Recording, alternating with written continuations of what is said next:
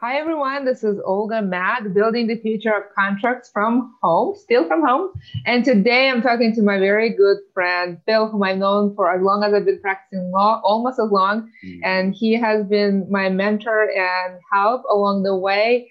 Phil, introduce yourself. Hi, everyone. I'm Phil Strauss. I've been in the Bay Area for about 20 years, been practicing law for a few more years than that. Was in Chicago and New York before that. Um, and most of my time in the Bay Area, I've been in-house with tech companies. Um, I began my in-house career with a company called Brio that we sold to Oracle. And from there, moved on and have done stints at Adobe, Actuate, which became OpenText, Market Tools, which was sold to SurveyMonkey, H5, Health Fidelity.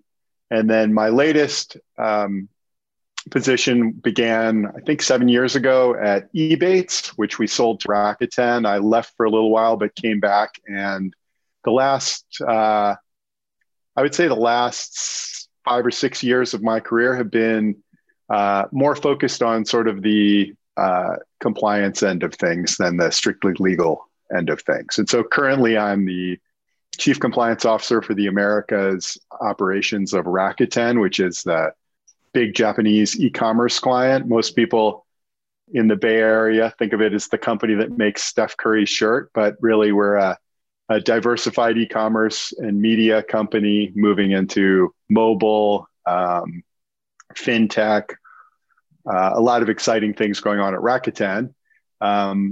And my scope of responsibility is the Americas, so that includes Canada and Brazil. What I want to talk to you about is law, the role of lawyers in compliance. You've been a former GC, you know, the compliance officer.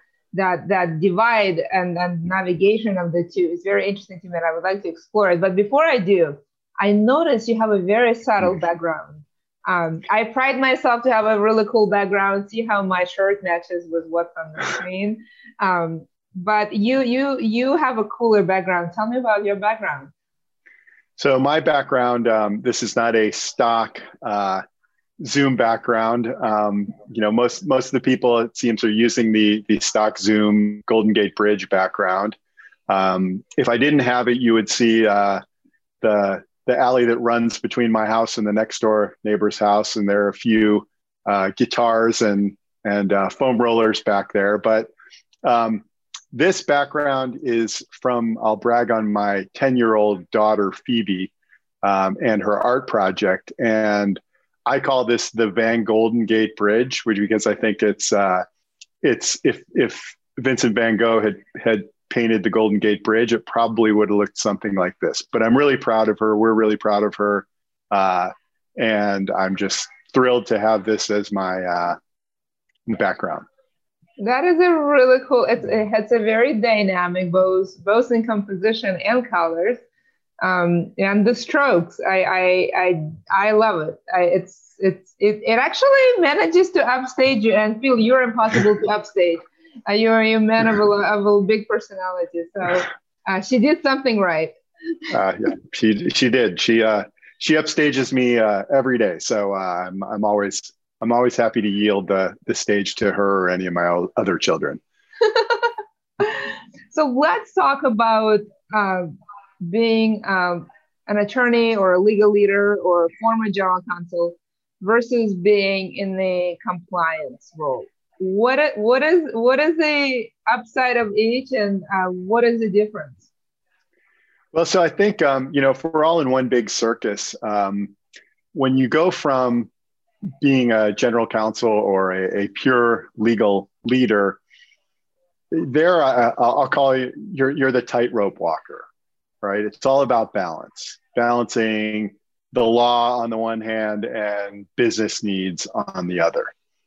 When you become a compliance officer, you have to be a juggler. You still have to manage the law, and you still have to manage accomplishing business needs. But then you have the third thing that you're trying to keep in the air, which is ethics, which is not written down. It's kind of what's right. And with all due respect to the legal department, because I was one and probably will be one again in my career, as we'll talk about going back and forth.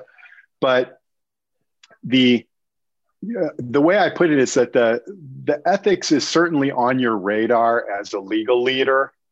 But if it's legal and it moves the business forward, sometimes that's what you do. And when you're an ethics and compliance officer, all of a sudden the ethics piece moves front and center into your calculation. And so that's sort of the main difference, is that you have the ethics and compliance, the what is right that is not written down becomes much more important and central to what you're trying to accomplish. The other thing I would say, and obviously, again, all due respect to general counsels and chief legal officers who are engaged in the culture conversations because they're at the executive level, the cultural conversation also moves front and center rather than just sort of being on the radar. And the culture of tone at the top and mood at the middle, and making sure that these again largely unwritten rules of doing what's right or doing what's best for the world at large have to be exemplified and lived, by leaders from the top down to the middle management, and then pushed down throughout the company. So it's not always comfortable, right? I think a lot of us in law got into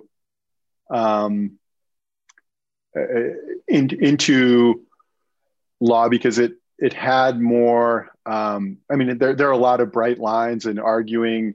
It's not all black and white, but arguing shades of gray and things like that. But a lot of us really can feel a little uncomfortable when it comes down to culture and building a culture, right? We build a culture a lot of the time in our legal departments. It's about doing your work well, doing it quickly, and doing it in a way where the clients in the company, or the people in the company, want to come back and they don't dread working with you. But this is much more about corporate culture, and really trying to, what kind of company do we want to be? And I think we've all gotten there quicker with privacy, right? Because privacy is a place where legal and compliance overlap. There's not, if you're going to be a privacy professional, you have to know the law and you have to know how to get people to comply with the law. But we're all part of this conversation about what kind of company do we want to be with data? Do we want to be aggressive with data and monetize it as best we can? Or do we want to be conservative and essentially make our reward on the reputation, which will hopefully lead to more revenues and more profits, but not indirectly. So I love this analogy of the tightrope and the juggler. And the juggler. So which one do you like? I like them both. I really think if you're going to simplify the world in Silicon Valley, at least, there is certainly, and the hiring in legal and compliance in Silicon Valley, it's divided. I don't know whether it's 50-50 or some other distribution, but I do think there is a school of thought in Silicon Valley about legal and compliance professionals having a very specific trajectory to get where they are. And when a company is looking for the person who went to an Ivy League law school and graduated, was Order of the Coif, and then was the executive editor of the Law Review, and then became an AUSA or went to the DOJ honors program or the Department of State and did some years of government service, and then came and went to a top New York law firm or Washington, D.C. law firm for a few years, and then moves in-house at a big company as head of litigation and works their way up. There are people in Silicon Valley who are looking for that kind of trajectory. And then there's others who are saying, well, I actually like the idea of a lawyer who took a few years off and worked at a consulting company, which is something that I did, and did work, but also had to develop business, because that person, when I bring them a sales contract, understands that it's not just about negotiating and quote winning this number of clauses in negotiation. It's about getting the deal done and getting it done quickly and making sure that the VP of sales can meet his or her numbers and that they have visibility into what the potential pitfalls of this contract might be. And so I think that part of Silicon Valley that is more about a well-rounded person, someone who spent 5 years as an engineer before they became a lawyer, and doesn't want to be a patent lawyer, but just there's part of the world that looks at that person and just says, the fact that he or she spent 5 years as an engineer, that experience is going to help them to be such an effective product lawyer because they've lived it. And so when you take these deviations, whether it's, going to work for a company like KPMG for a few years, or going to a blockchain company for a few years, right? I mean, these are in a non-legal role, just to, pull something out of the air, that there are people who are going to appreciate this. And, you can't satisfy both groups, right? If you want to take that straight trajectory, there are going to be a lot of jobs that you're going to be more suited for, at least on paper. But if you get those companies where they want someone who is more well-rounded, who has stepped outside their comfort zone, who has, taken some chances and failed, or recalibrated or reinvented themselves, I think you're going to be more successful in that world. And so, going from legal into compliance is not like jumping all the way over to the product side or all the way over into the business development department, but it is a deviation. I do think it's going to become more appreciated, just as the compliance role, both from a corporate compliance as well as from a sort of data governance, privacy compliance, has escalated in importance in boardrooms and in executive suites in the last few years. That perhaps if the distribution is 50-50 over companies that are looking for that straight trajectory versus more well-rounded, maybe that's going to shade, and maybe 40% want the straight trajectory and 60% want the people who have stepped out of their comfort zone and tried something different. I love how you're thinking about the sort of the scenic route and being a well-rounded person, and how going back and forth between, the Office of General Counsel, whether you lead it or being one of the members of the team, and compliance. One of the things you mentioned is this thing, ethics, and the art of doing the right thing. And how you can really double click on it as a compliance officer or being in the office of compliance officer. How do you think about ethics, and what is sort of your framework for figuring out what is the right thing to do?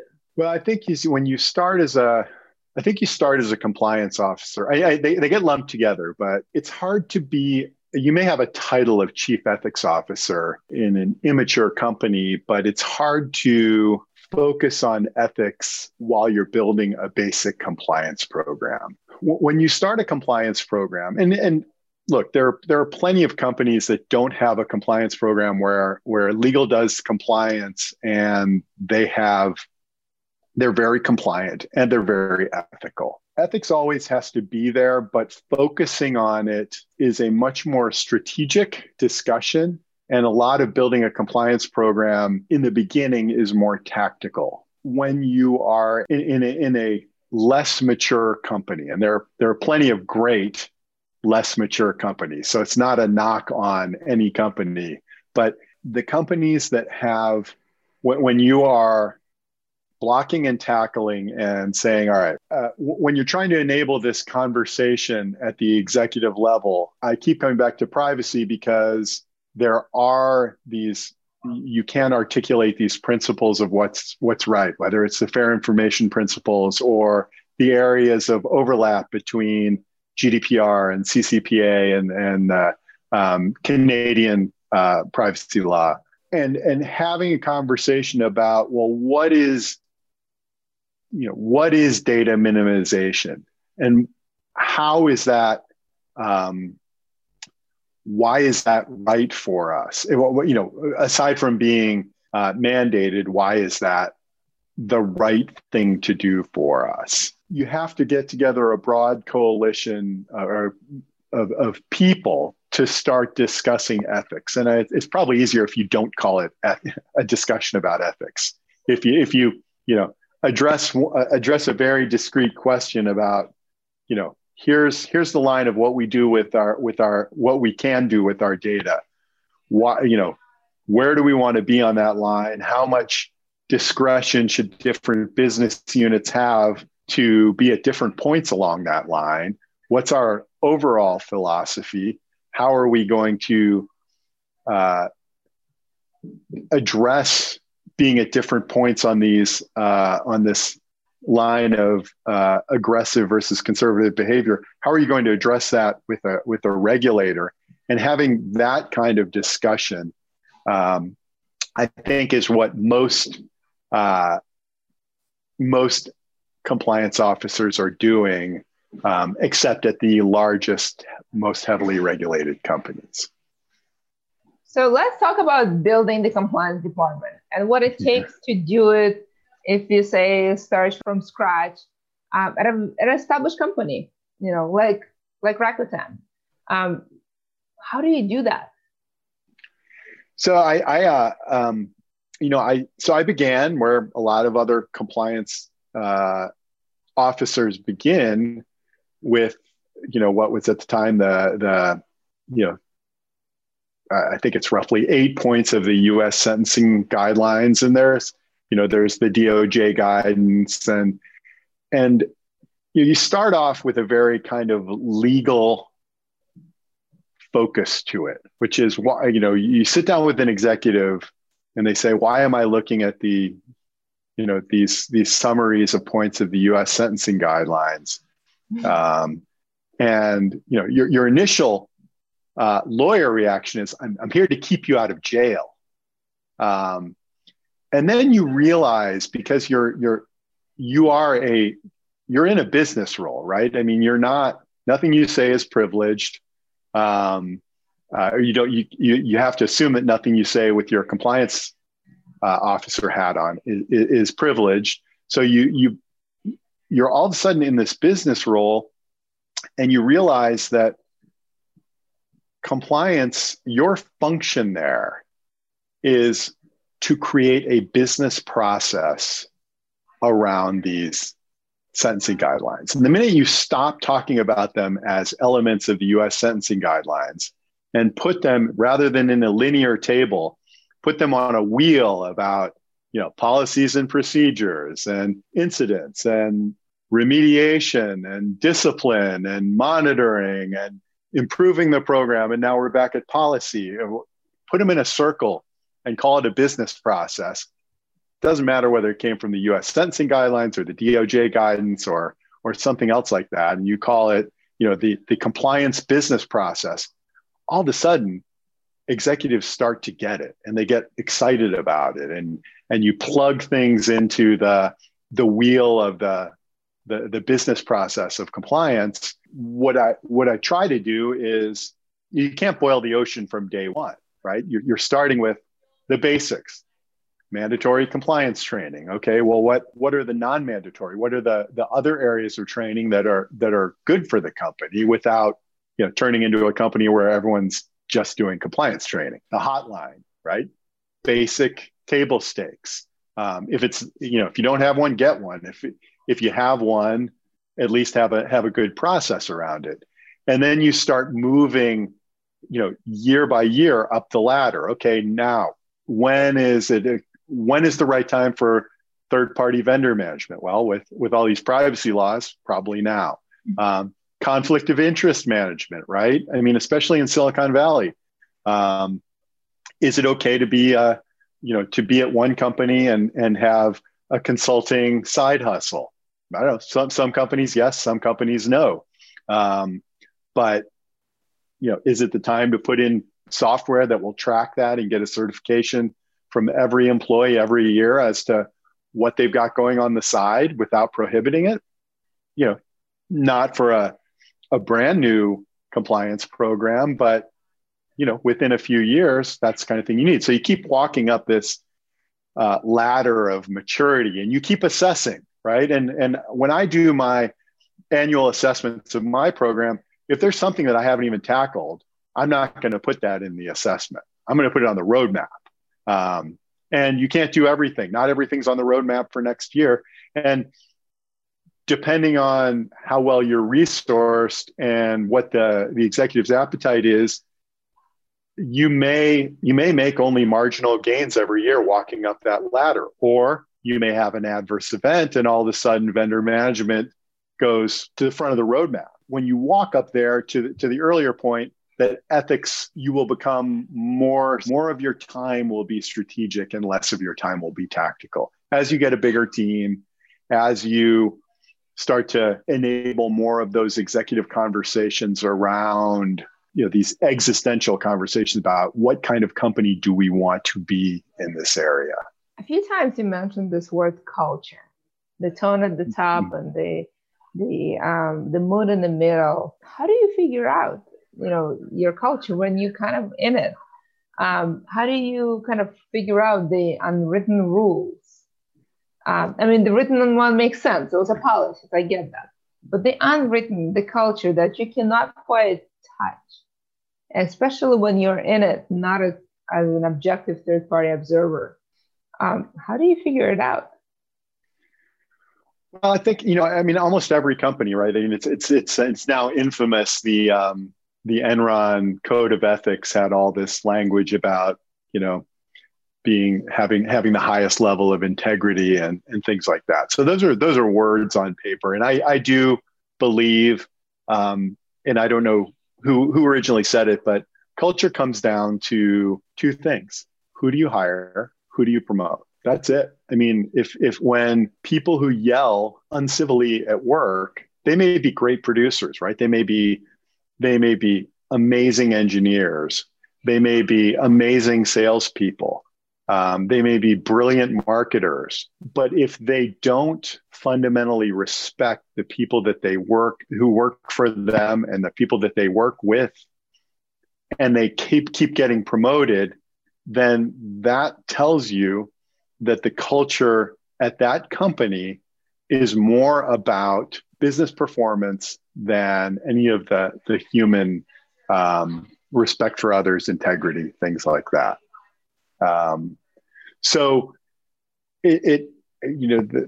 when you see these incidents and you see what does or does not happen to these people, that tells you a lot about the culture. That has to be in compliance, right? You're not making a lot of those decisions, right? The chief compliance officer is not the chief disciplinarian. They're not the chief investigator. A lot of the times on my incident reporting, I don't even know who it is. right?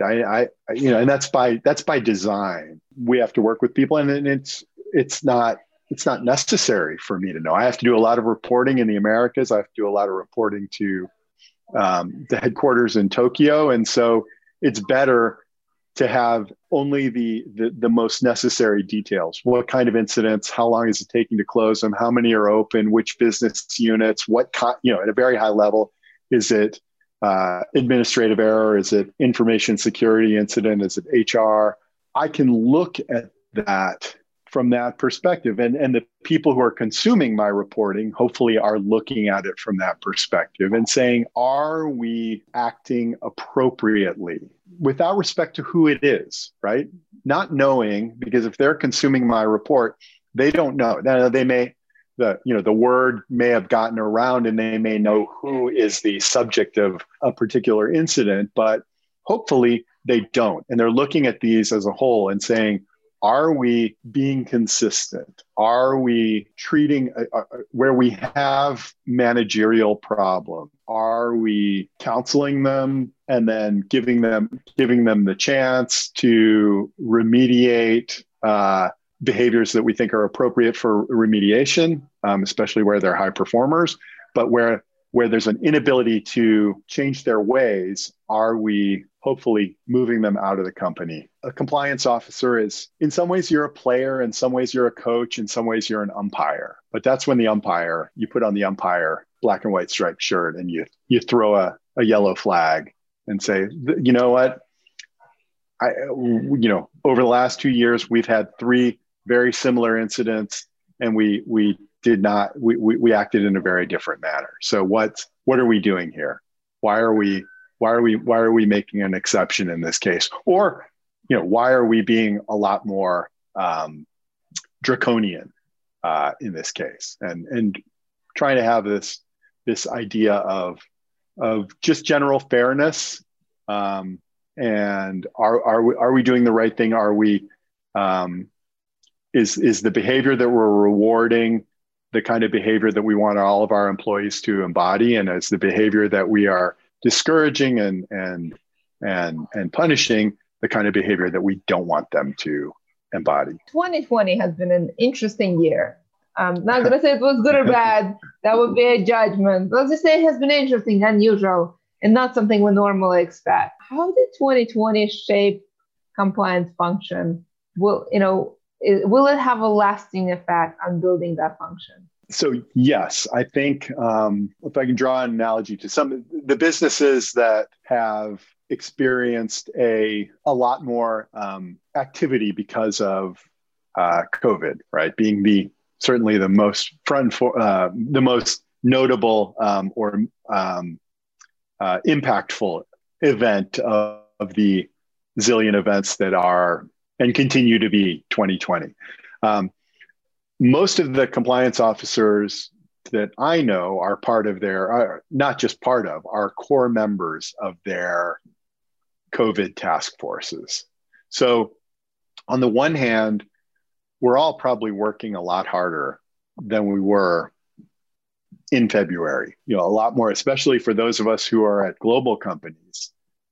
In the beginning, we had daily meetings with our European counterparts in the morning and our Asian counterparts late at night. And that was every day. That was before we had become used to the changes that are COVID, right? I mean, the good old days when we were deciding whether we should close our office or someone 3 degrees of separation away had tested positive, and should we shut down the whole office? And then, by the middle of March or the end of March, that was all done for us. And now, we're looking at, do we reopen? Which offices reopen? What's our criteria for reopening? What's our criteria for shutting them down? We all know much more about HVAC systems, and do we want to test employees before they come back?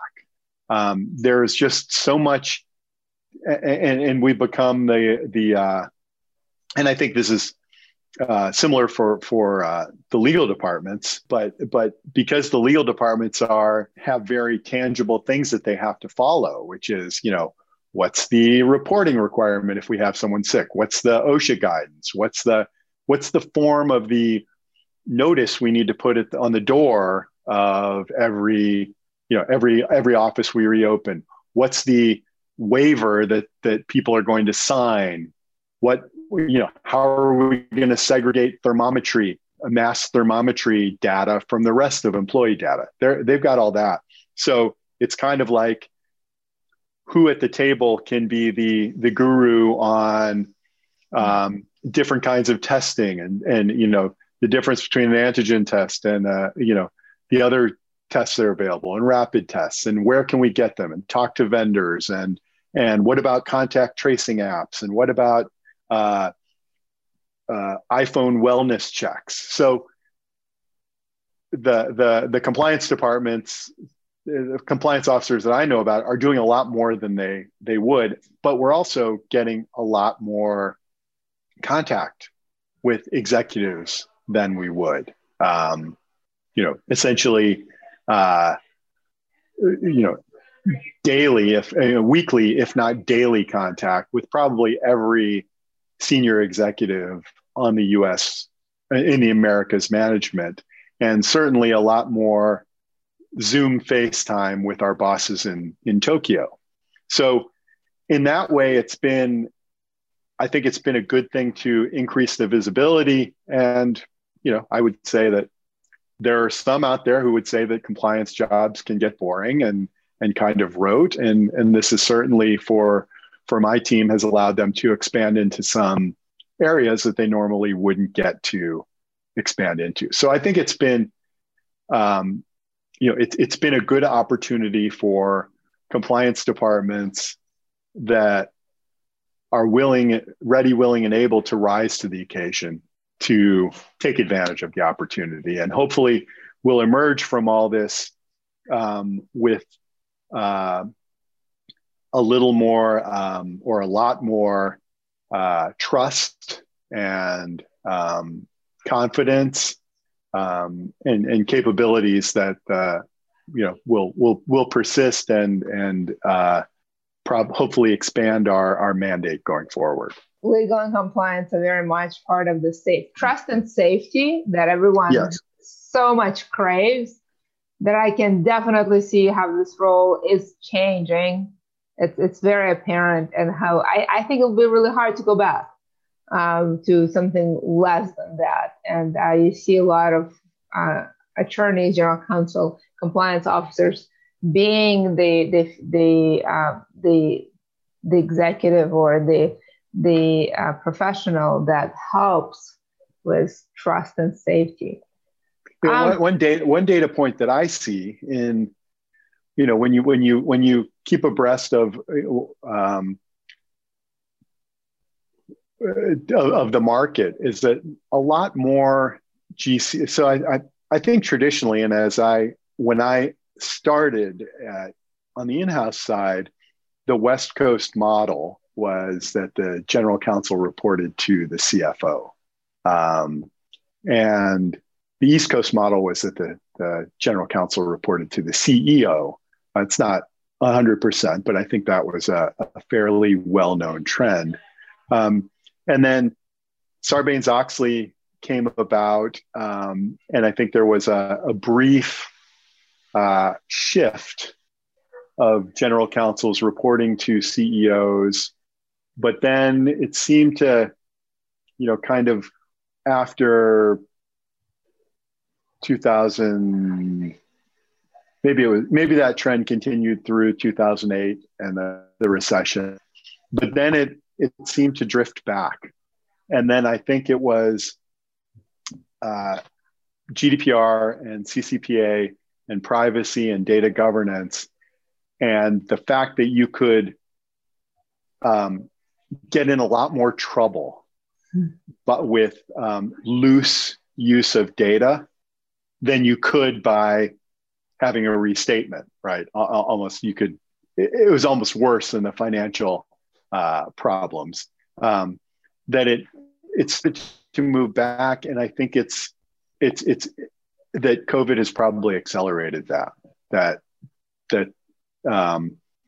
legal and compliance leaders need to be in the, they've always been in the second circle, if you will, but now they need to be in that core inner circle, at least part of the time, and have visibility into what's going on.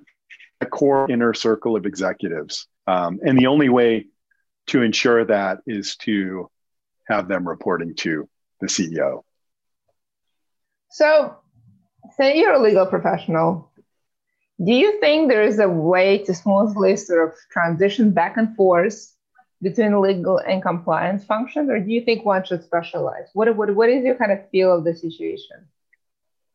I think it's a personal choice and an appetite for risk. It's, I would tell someone to, live your own professional truth, right? If you want to see a whole bunch of different things in your professional life, then, and you're willing to take some risk for that, just know that it will, when doors open in our careers, other doors shut. And that the minute you sort of step off this straight legal, traditional Ivy League law school to, prestigious New York or Silicon Valley law firm, maybe a little stint in government, and then, monetize it in an in-house, take a very senior in-house job. Stepping off that trajectory may disqualify you for those jobs, and that's okay, right? But everyone has to make that decision for themselves. I think there are a lot of people in, for example, financial services, who that trajectory can change on you, right? Because all of a sudden after Enron and the other sort of mid-2000s financial scandals, all of a sudden everyone, including myself, who never did a Department of Justice or AUSA kind of law enforcement stint in their career, was essentially disqualified. Even if you had been doing all the other right things for those jobs, they wanted to hire former federal judges, former AUSAs, former Department of Justice people to kind of give this sort of shine of integrity to the legal department, rightly or wrongly. Whether people in those roles are best suited to lead a corporate legal department was sort of beside the point. So I guess that's my way of saying that, you could be doing everything right and the rules may change on you. And so for me personally, I began my career as a litigator, and then 3 or 4 after, a state Supreme Court clerkship, I had 2 older brothers who were both corporate lawyers, and I had no idea what they did. It seemed dreadfully boring to me. And there I was, I decided I didn't like fighting with people all the time, and didn't really want to be a litigator for the rest of my life. And so I became a corporate lawyer. And all of a sudden I was joining my older brothers, pushing, as someone put it to me, starting with a paper on the left side of my desk and ending the day with papers on the right side of my desk. And I did that for a few years, and knowing that I did not want to be a partner for a big, New York corporate practice, but that I wanted to be in-house and I wanted to be in tech. And that's what I did. And I've been able to step away into business roles and step back and still be very successful as a general counsel. And I've stepped into, privacy/compliance roles. And who knows? Very happy at Rakuten. But at some point, we all end up doing different things. And I could see myself moving back into a general counsel type role. Hopefully the market out there will see the benefit of that as well. But maybe I'm, maybe at some point you've maybe at some point you've taken too many turns, but I'm not there yet. I don't think there is such a thing as taking too many turns. We're close to the end. I love this conversation, and I love the kind of going back and forth and how you think differently, and how it's a little bit like riding a bike. You can go back to law, you can go back to compliance. If you were giving, if somebody wanted to be a compliance officer, and they're a lawyer, whether they're a young lawyer in the beginning of their career or a more mature lawyer in the middle of their career, what is one or two things that you would recommend that they do if they were considering being a compliance officer? A couple of things. One is when you move into compliance, or if you were to move into privacy, keep on top of changes as if you were still a general counsel, right? So still, when you get all the ACC invites and all the law firms and all the vendors invite you to the webinars, keep on top of your labor laws, keep on top of privacy, even if that's not your area, keep on top of corporate laws and new ways of going public and things like that. So don't change your CLE should go up when you're out of the general counsel's office, because you've got your new core area of privacy or compliance, but you've still got to keep up with all the others. So that's number one. And if you don't want to keep up with all that other stuff, then you probably don't want to be a general counsel anymore. So that can be instructive as well. Second point I would say is compliance as a business process. And you can substitute privacy as a business process. Is learn about, when you're in the legal department, people are going to expect you prefer to use Word over PowerPoint, right? You like to write on a piece of paper that's shaped like this and not a piece of paper that's shaped like this. When you're in the compliance world, people know you're a lawyer, but you are much more of a business person. You're an odd business person. But if you can come to it with feeling comfortable making a flow chart, using Visio, learning what a swim lane is other than in your workouts, be comfortable with a Gantt chart, be comfortable with these ways of communicating that that business people use, and get a business person, trusted business person, not obviously not in the legal department, to help you with like, hey, my new boss, what is he or she like? Show me, talk to their assistant. What are the last 5 presentations that they did for Japan? What kinds of, do they like the circles? Do they like the pyramid? Do they like the pie charts? Do they like find out how they want to communicate, and then put what you're doing into their language. So that's the second. And then I guess the third is that, if you read especially the latest DOJ guidance on corporate compliance programs from probably August, it's about, if I had to summarize it in 2 words, it would be evaluate, improve. So while in the legal department, you always want to be improving. And I think in the legal department, you measure improvement as, how many more contracts did we get through? How can we leverage technology to serve more clients with, while not having to grow the team, scaling the output of the legal team.